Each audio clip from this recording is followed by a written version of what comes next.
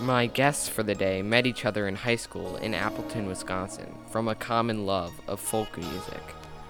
They moved to Canada to escape the draft of the Vietnam War, but were soon brought home. They watched their audience grow to become a nationwide known folk duo and a Madison musical institution. This is the Madisonian Podcast, and I'm your host, Ben Brown.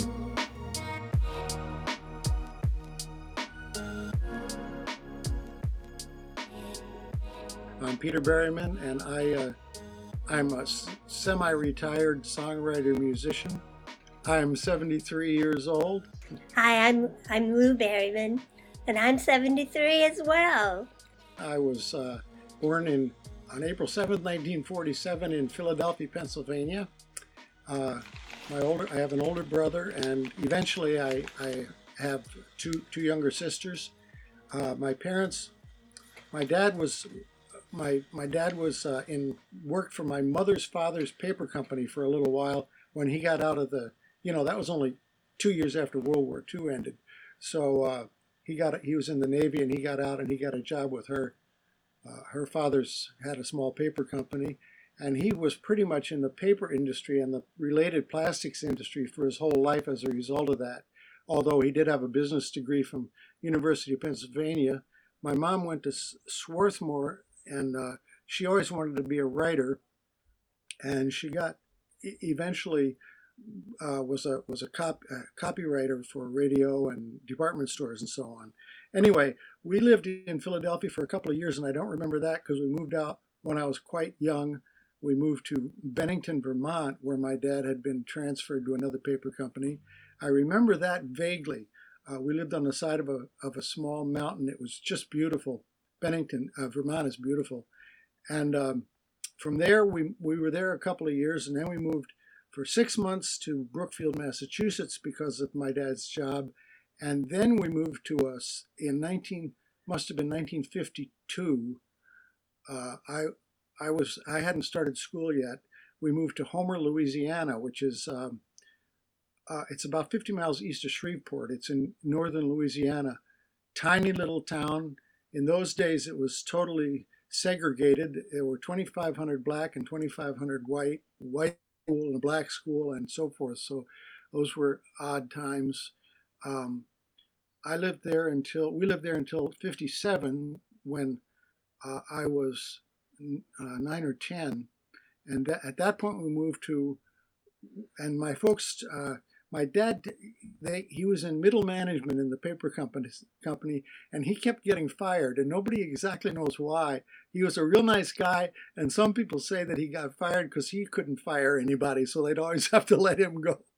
But anyway, he got a job at a paper company in nearby Kaukauna, Wisconsin, and we lived right in the village next door called Appleton, and I spent 10 years there. So I spent 57 to 67 pretty much, or 57 to 66. And was it segregated there as much as it was in Vermont, or where? It was, Appleton was completely white. As a matter of fact, we didn't find out until later, but they were what were called sundowner laws, which means if you were not white, you couldn't be in town after the sun went down. I think this was an ordinance.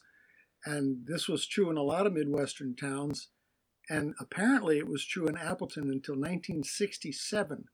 We didn't know that when we lived there, but it was not segregated because it was totally white. It was another very strange situation. It's also an odd place because Appleton is the home of. It's very conservative. It's the home of Joe McCarthy and the John Birch Society, which is probably the most right-wing society in the world. And we were lucky to have Lawrence, what was then called Lawrence College, was right in the middle of town. And we used to, they used to have foreign films, and they brought in Pete Seeger and Joan Baez and the Byrds and all these people that otherwise wouldn't have been in that little conservative town. So it was an odd, polarized mixture. It was a very, everywhere is strange in its own way, but and I just wanted to touch on how my and one other aspect of my family is that my dad was a plectrum banjo player. He was a very good banjo player, and my mom who just died last year, was a great stride piano player. She could read music, but she could also really improvise well. So we grew up with a lot of music in the house.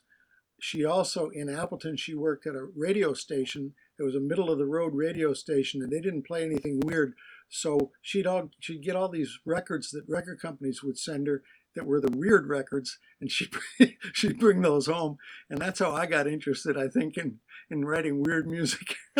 And how did that affect you? I mean, when music came into your life and all those that what you call weird music, what was that a turning point for you, or when did you realize that that was something that you wanted to do? Well, it was very. I think it was very much a turning point in that uh, we had a little. We actually started a little band in high school when I was and Lou was in it in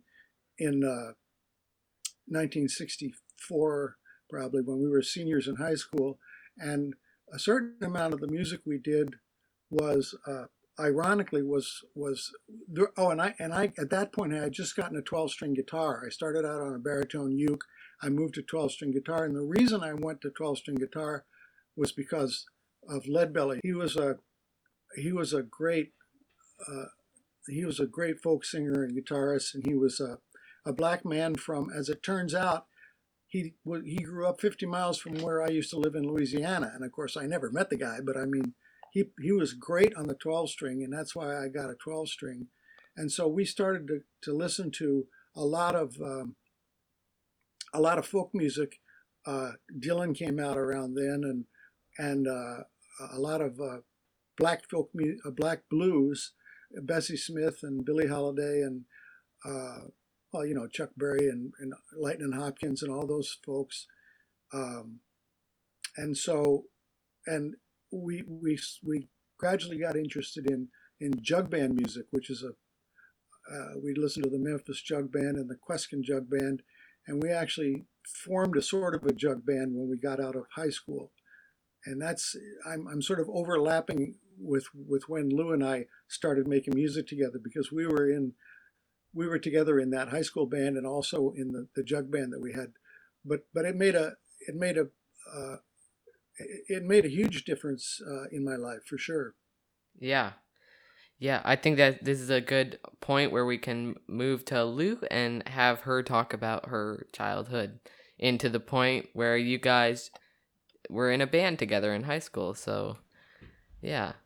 Okay, I'm Lou Berryman, and I was born in Appleton, Wisconsin in 1947, and uh, always loved music from the time I was really little. I was singing, and I learned to play the piano, but never very well because I wasn't disciplined enough to learn how to play most everybody else's music. I really learned how to play and learned to love my own music by playing the piano in the basement when I was a young girl. And I read through all my mother's piano music, and they were songs of the 40s and 50s, 30s, 40s, and 50s, show tunes, and what they now call the Great American Songbook. And still to this day, really, really love that music. And I would say more than any, equal to my influences from folk music is my influence from the Great American Songbook. So all of those, all of those, all of those songs really influenced me. But my parents lived on the other side of the river from Peter's parents, so Peter's parents both went to college, but my parents both graduated from high school, and my dad worked in a paper mill. My mother was a homemaker, though she really had aspirations of being a nurse, and she had kind of settled for being a mom the way a lot of women did in those days. And that was a huge influence on me too, because it pretty much settled me to be a feminist from that point on, that seeing how unhappy my mother was by not pursuing her dream and it's kind of reluctantly becoming a mom. She was not a bad mom, but it wasn't her main bag. Right, And right. so, but I had a pretty happy childhood, that notwithstanding, and learned. I I love how Peter slips into saying we about about his influences in music and all the music that he listened to, we listened to, because we became friends when we were 16 years old, and which is probably about how old you are right now. I'm 14, but yeah, You're pretty close. 14. Yeah. Wow. So we became instant friends in art class and found a love of music that we shared, and I was learning to play the banjo. I also was a Girl Scout, and for the most part, I was a Girl Scout because of the singing.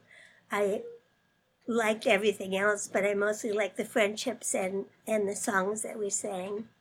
And so that really set me in my path for being a folk singer and a song leader, being a Girl Scout. Right.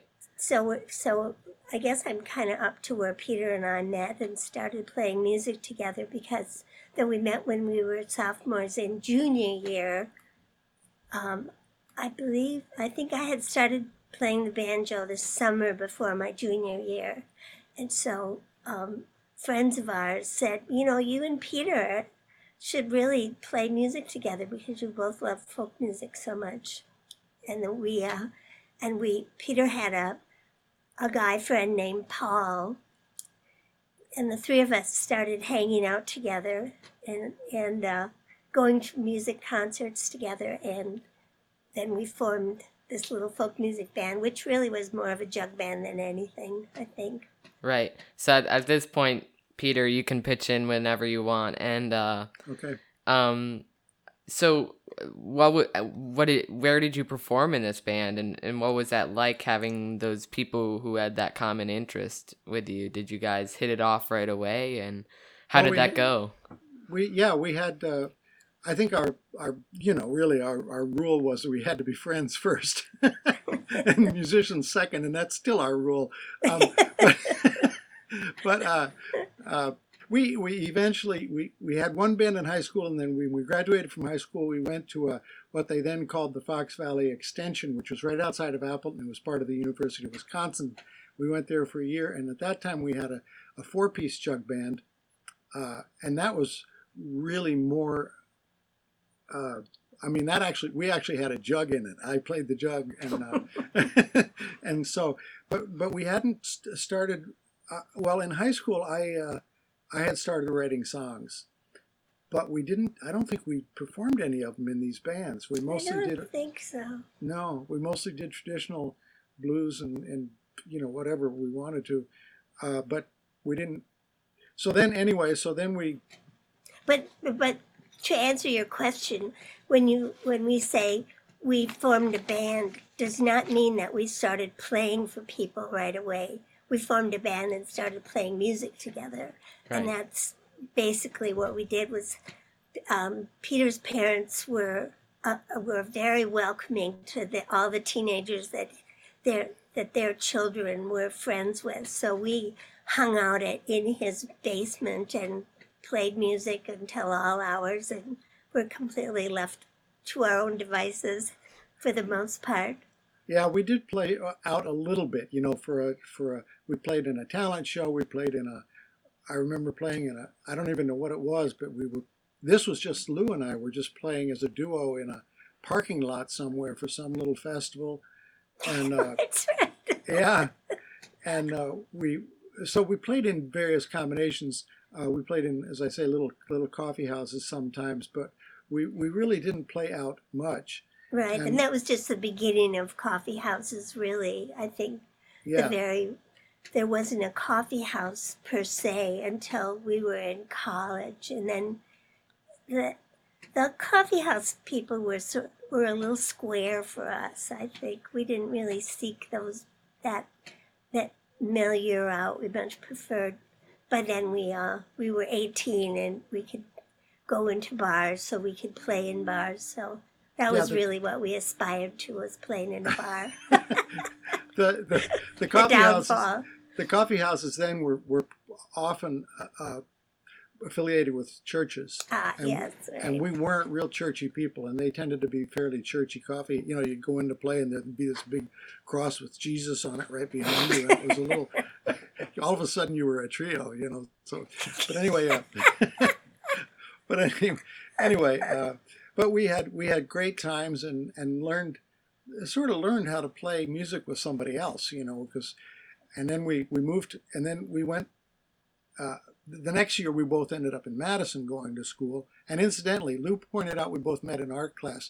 Throughout our lives, we've also both of us have done other art forms. I was an illustrator for a while. Lou is a great fabric artist and so forth. So that was another interest. And one more thing, it was similar to both of our parents. They were both very much do-it-yourself kind of people. Mm-hmm. Lou's father built their house. My father built our garage, you know, and my mom she was always doing, building All something. kinds of projects, yeah. All kinds of projects. So my parents were musical as well. Yeah, that too.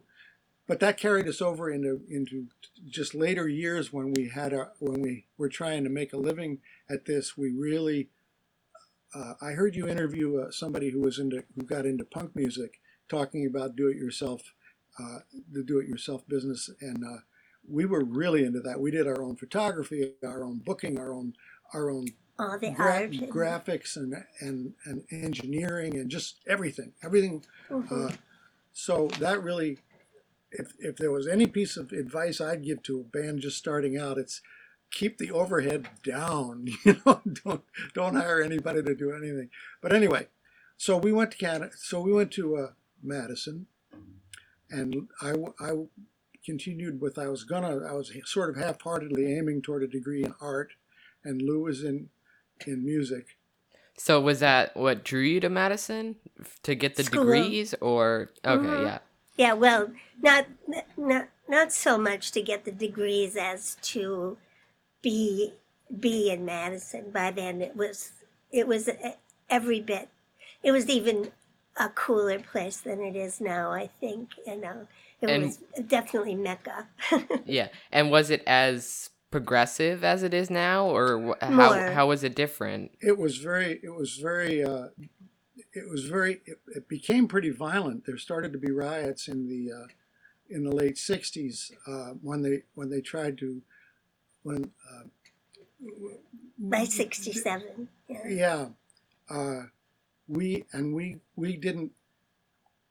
got involved in a lot of the conversations that were going on. Vietnam was going on really, really hot and heavy then, and there was starting to be quite a movement against it. The first big riots in Madison were about that they were trying to recruit people to work for Dow Chemical, which made napalm, which was a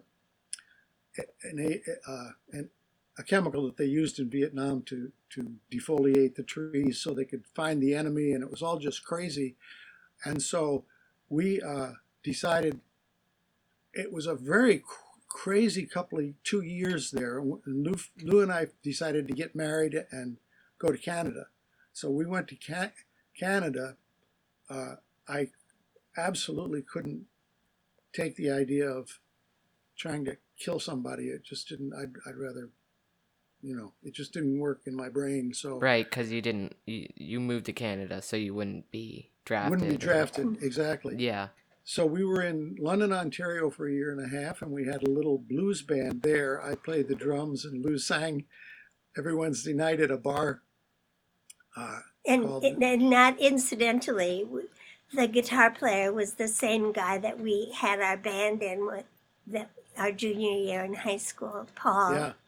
Yeah. So he joined us as a fellow draft resistor and our friend, of course, by then. So he came to London, and then when we lived in London for a year and a half, as Peter said, and then we moved to the West Coast, to Vancouver, which was as close to California as we could get living in Canada, and that was where it was really happening.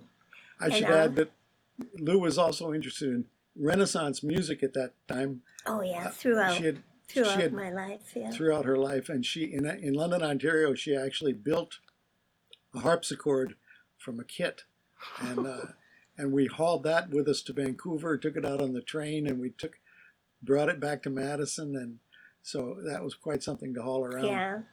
Nice. So I may be backtracking a little bit with this question here, That's but okay. We're jumping around. No, it's okay. But has your political views always been like a big part of your music or a big part of your life in general, or when did your views on politics really come into your music? And they were always part of it. I mean, because I'll just answer that first, because Peter is the word writer, so he's the guy that specifically says what we believe through our music.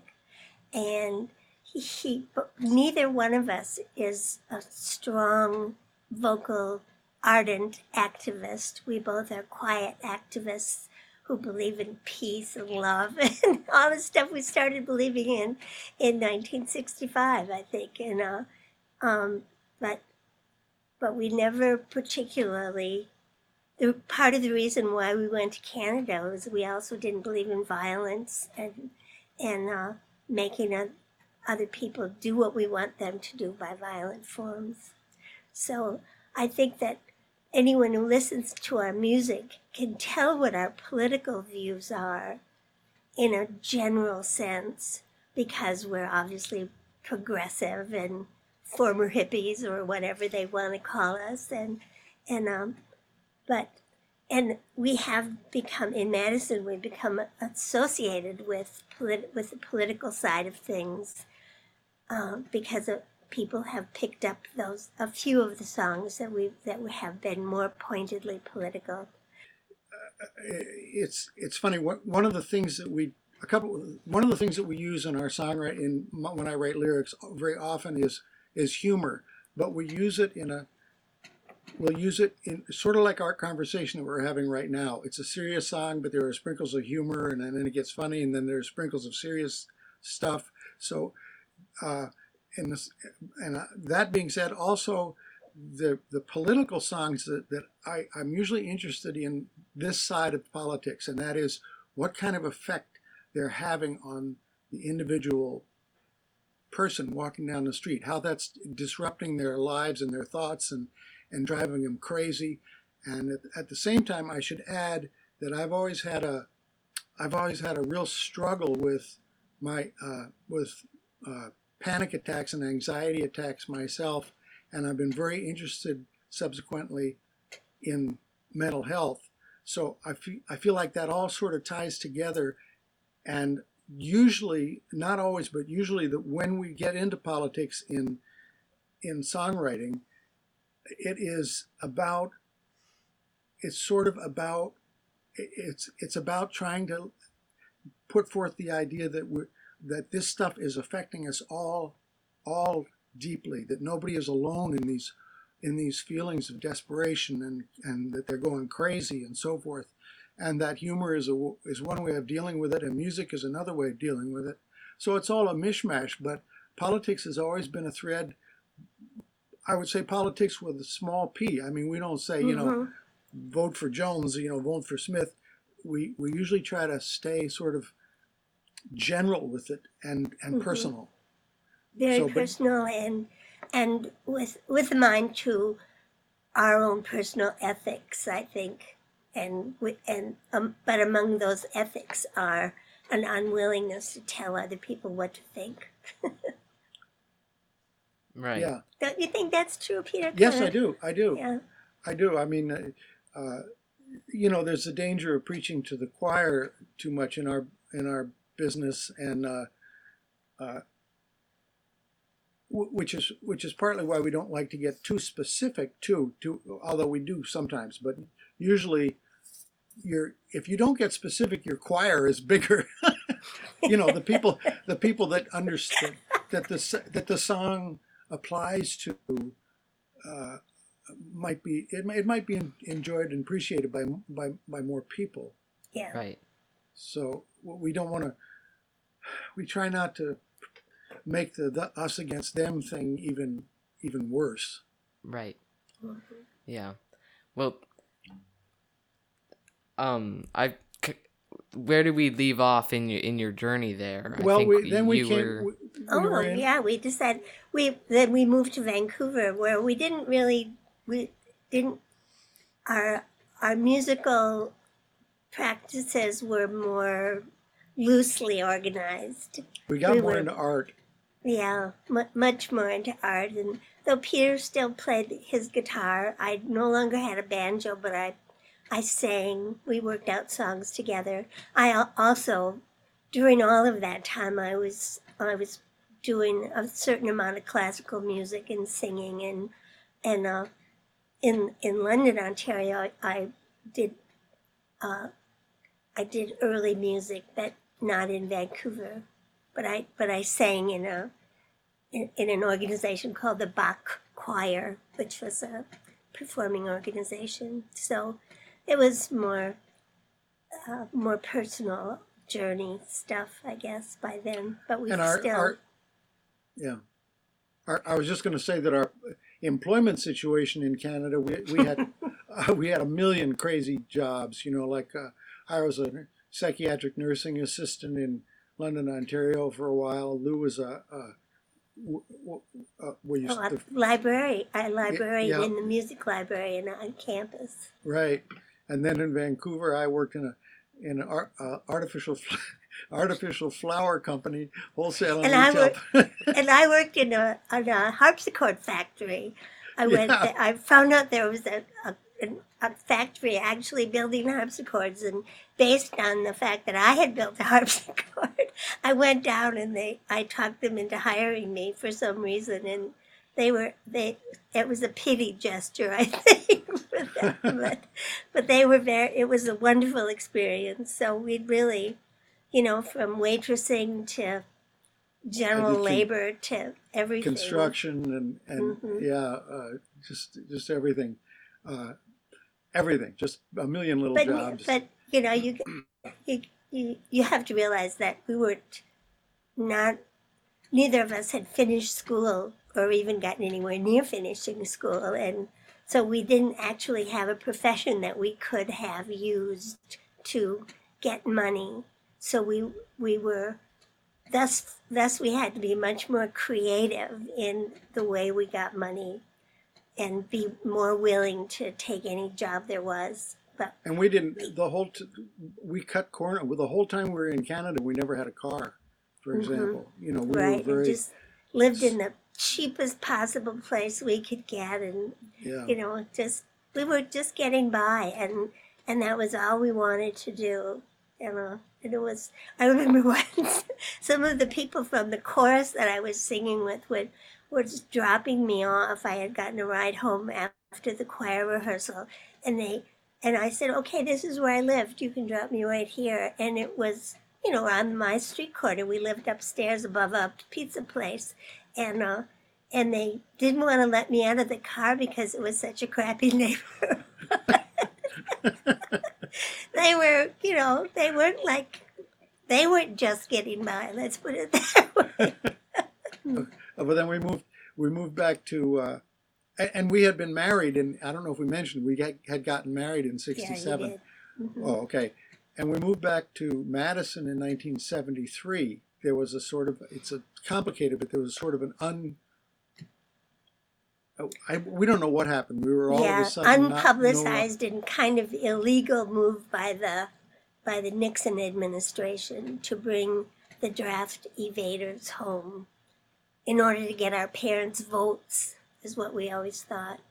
But for whatever reason, Peter was out, having been actually sought by the FBI. FBI. Peter was a fugitive, I but he was. went from being a fugitive to totally everything is forgiven, and let that be a lesson to you. Government is not forever, or it. Let's hope. they, But yeah. Right. so we got back to Madison about 1973, and we started getting really interested in music, and we were still very interested in art. And Lou decided to go back to school, as a matter of fact, in art history, Mm-hmm. and I didn't. But anyway, we started making music, and we got hooked up with the local folk musicians, and realized that the music that we played fit in with the folk music scene of the day better than it fit in with any other scene. I mean, we tried playing all kinds of various, you know, things, bars and conventions and this and that and the other thing. But But really, you're getting ahead of yourself, Peter, because yeah, we didn't know what we were doing. Peter was no, writing songs, and we were doing a few of the songs that we have sung all our lives. And we got a job playing in a tavern called the Club de Wash in the old Washington Hotel downtown. Burned down a long time ago. this And was 1977. yeah, same year I finally got my degree, as a matter of fact. and so we started playing our music that was completely original, was something that we made up, and we were built out of a kind of a folk music floor with a lot of the musical elements from my musical tastes and abilities built in. And Peter, of course, knew a lot of the songs that I was listening to because that's what his mom and dad played. Yeah. So you had a huge influence from American popular music of the time as well.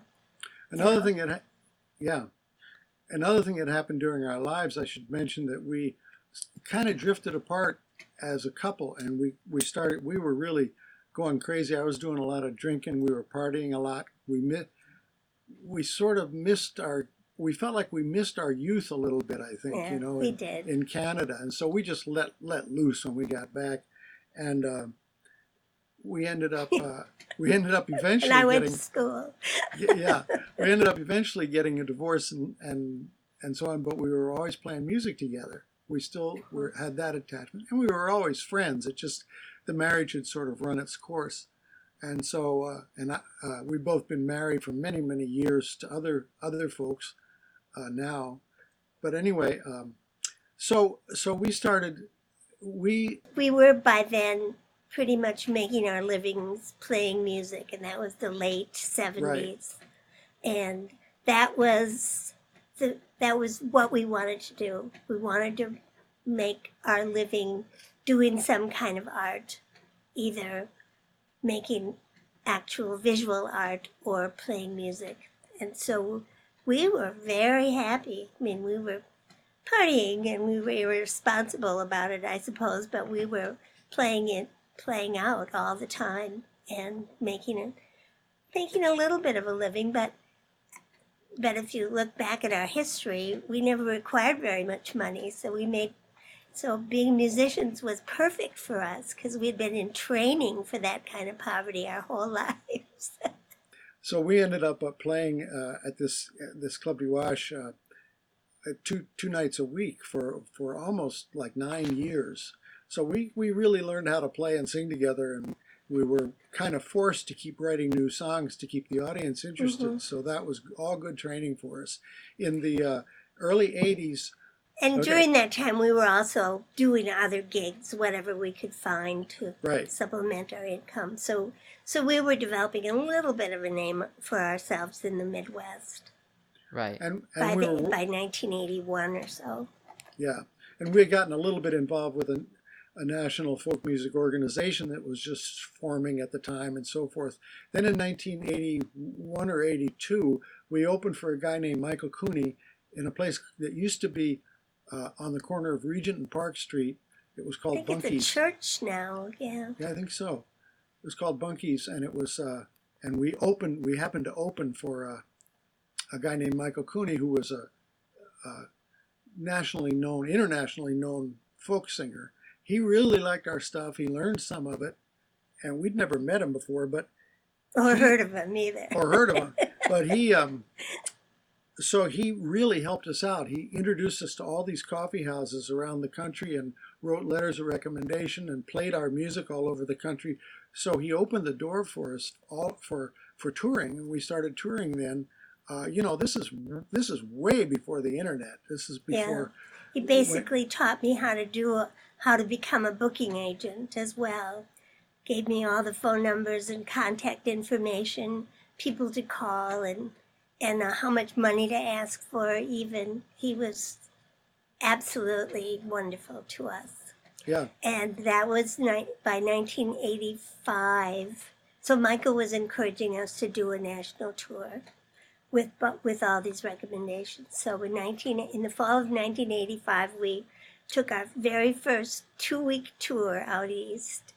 Scared to death. We were just driving and going out to these places where Michael had been playing our music for several years already. So the people we were playing for already knew a lot of our best songs. So we were welcomed, and it was just couldn't have been a better experience. We were also because through Michael and through our own efforts, we were being played on folk music radio stations around the country. And boy, did that help in those days. If you got radio coverage, you could tell when you came into a place you'd never been before, if it was a good packed audience, that there was probably a radio program behind it. And we got to be very good friends, excellent, close friends with a lot of folk DJs. Mm-hmm. We're still friends with around the country. A lot of those shows, unfortunately, have been taken off the air, but we're still friends with a lot. There's still a certain amount of them that are still going on. Some of them have managed to live through that, but we can't stress enough how different the world was before the internet. That all of our connections were made by phone and old-fashioned mail to get to know all these people and to set up the tours. We had to get people on the phone, and compared to today, it was a lot of work, but also there were fewer people doing it, so it wasn't insurmountable. You couldn't begin to set up a tour just by calling people on their phones. For one thing, you couldn't find their phone numbers because nobody's listed, So it was funny in those days. I mean, we'd have to go down to the library and where they had yellow pages from all over the country, and to find motels to stay in, we'd have to look through these yellow pages and carry a map with us and figure out where the gig was and where the we were motel lost was. all the time. No GPS. Oh, God. We thought we died and went to heaven when we first got a GPS. Yeah, that's quite an improvement. But we had and over the years we had quite a few great experiences. We had locally, we got a grant did we get a grant for John Stevens? I think we did. Yeah. Lou is a really good grant writer. We got a grant. Peter is a really good grant writer. Well, we're both pretty good at it. But anyway, we got a grant to have John Stevens, who was a world famous tuba player at the UW, to arrange head of the Department of Music. Yeah, head of the department, to arrange our Wisconsin songs, our songs about Wisconsin, for a 5-piece brass band, and we played and recorded that we played a little bit with them just for the heck of it. It was such a gas. It was really fun. Thrilling. We still have that recording for sale. That was in 1988. And then a few years after that, we got another grant to have a local musical comedy duo, a show tune duo, to write our songs into a review that the Madison Repertory Theater presented, and it was in their schedule for a month in the summer of, what year was that? 94 or 19, something. no, 2004. 2004. 2004. Wrong decade. Yeah, wrong decade. But anyway. And we also had grant support for our very first songbook too. So we were getting a fair amount. So that's 3 big grants from Dane County Cultural Affairs and the Wisconsin Arts Board. Both were instrumental in helping us, as well as smaller ones from Madison, the City of Madison Arts Commission. But so, I mean, it speaks to me, that's how important government support of the arts is. Yeah, giving government money to help you on your career it was really influential in our lives. We also had occasional private support that was great. We played our first LP, our first album. We got a loan from Rodney Shield, the guy who owned the Club de Wash and the Washington Hotel, who was just a wonderful guy. He loaned us $3,000 interest free to put out an album. Yeah. We paid him back quite quickly, but that was so generous of him to do that. Yeah, to do that. Absolutely. And so we've had all kinds of help over the years, and so that went on. And we really sort of stopped touring nationally in 1970. What? No. How old am I? When I good, turned Peter. Really good. 2017. I'm in the wrong millennium. This is what happens when you get old. That's right. This is it. But when I turned 70. Well, we had our last tour. We played New York City on my 70th birthday, and that was pretty much it for touring. But we still were doing a lot of. For 20 years, we'd play a benefit every New Year's Eve for the Goodman Community Center. We did a lot of, stuff like that. Over a lot years. of local fundraising things and that also is partly why we became thought of as political songwriters, because we would write specific songs. We wrote a song to protest the convention center being built with public money, and that of course went nowhere. Well, we even sang it for the Madison County Board. We went down there one morning and they all loved it, but they voted for the convention center anyway. Yeah, so. We got a standing ovation and left the room, and then they voted for it. Oh well. But I remember we used to play benefits to raise money to help raise money to get work radios started before it was even on the air. We played benefits for those guys. A lot of people did. I mean, we weren't alone in that. Yeah, of course. But anyway, so in these last few years, we still have been, until the plague hit, we still played local gigs, around Wisconsin. And loved them. Yeah, and loved them. And now we're still writing. We're still writing a lot and putting stuff online, and we can't stop. We plan to keep at it until we can't do it anymore. We both very much, we miss playing together. We miss playing for people. And obviously, we must miss talking about ourselves because we can't shut up. Yeah. But so we're figuring out a way of putting out music together separately. So how has that been? What is that? How has that been?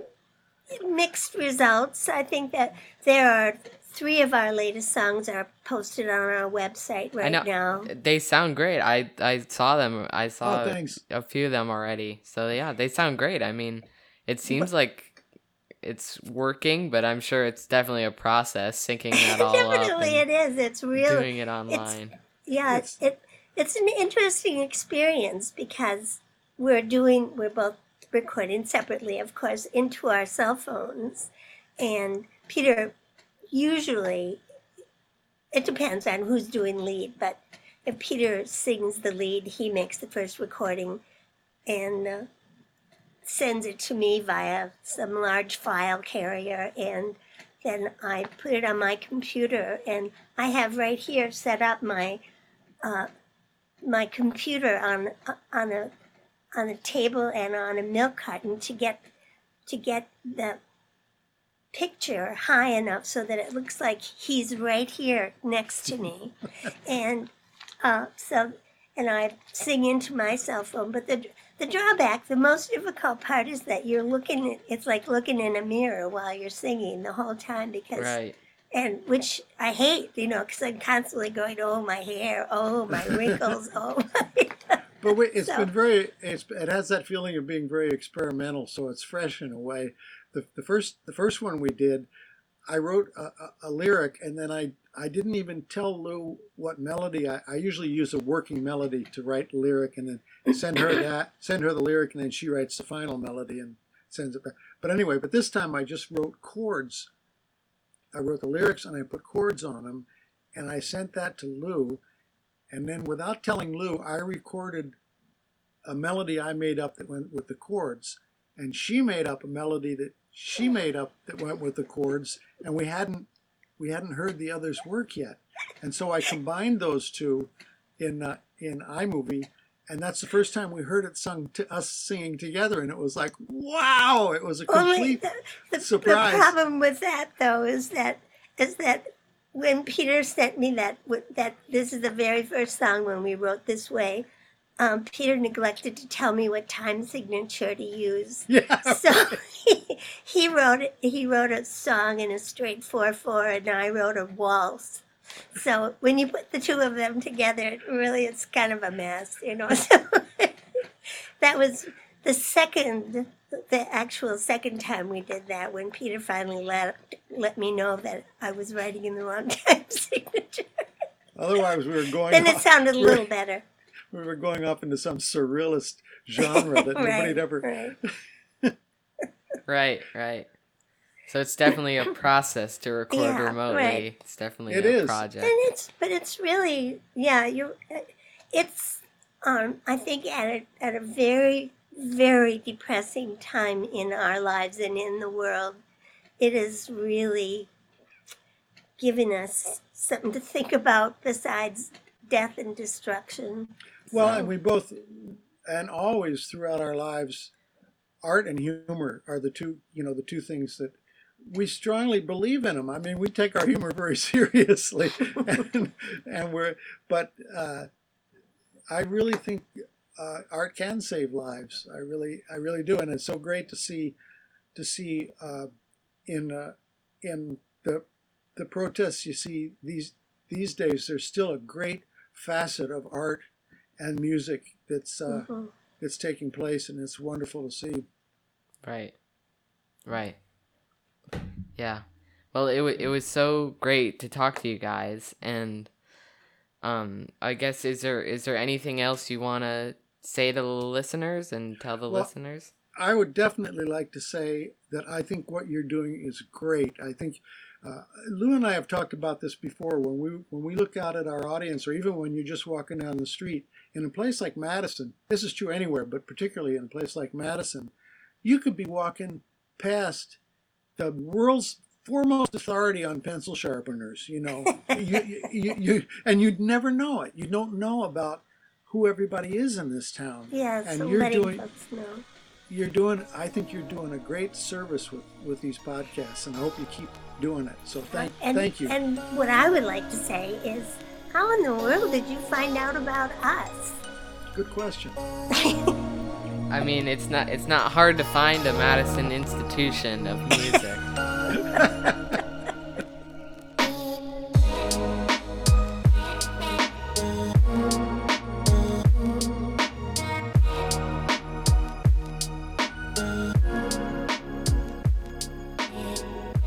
The Madisonian Podcast is a production of Benjamin Brownie in association with We Are Productions. It's hosted by Ben Brown. Cover art, editing, producing, and booking by Ben Brown. Madisonians, please contact me at Benjamin Brownie Productions if you would like to be on the show. Please support us, buy our merch, teespring.com/stores/the Madisonian Podcast. Or go down, press details on this episode, and you'll find yourself in the description of this episode, and go ahead and click that link that's right there in the description of this episode. Thanks for listening. Have a good week. See you next Monday.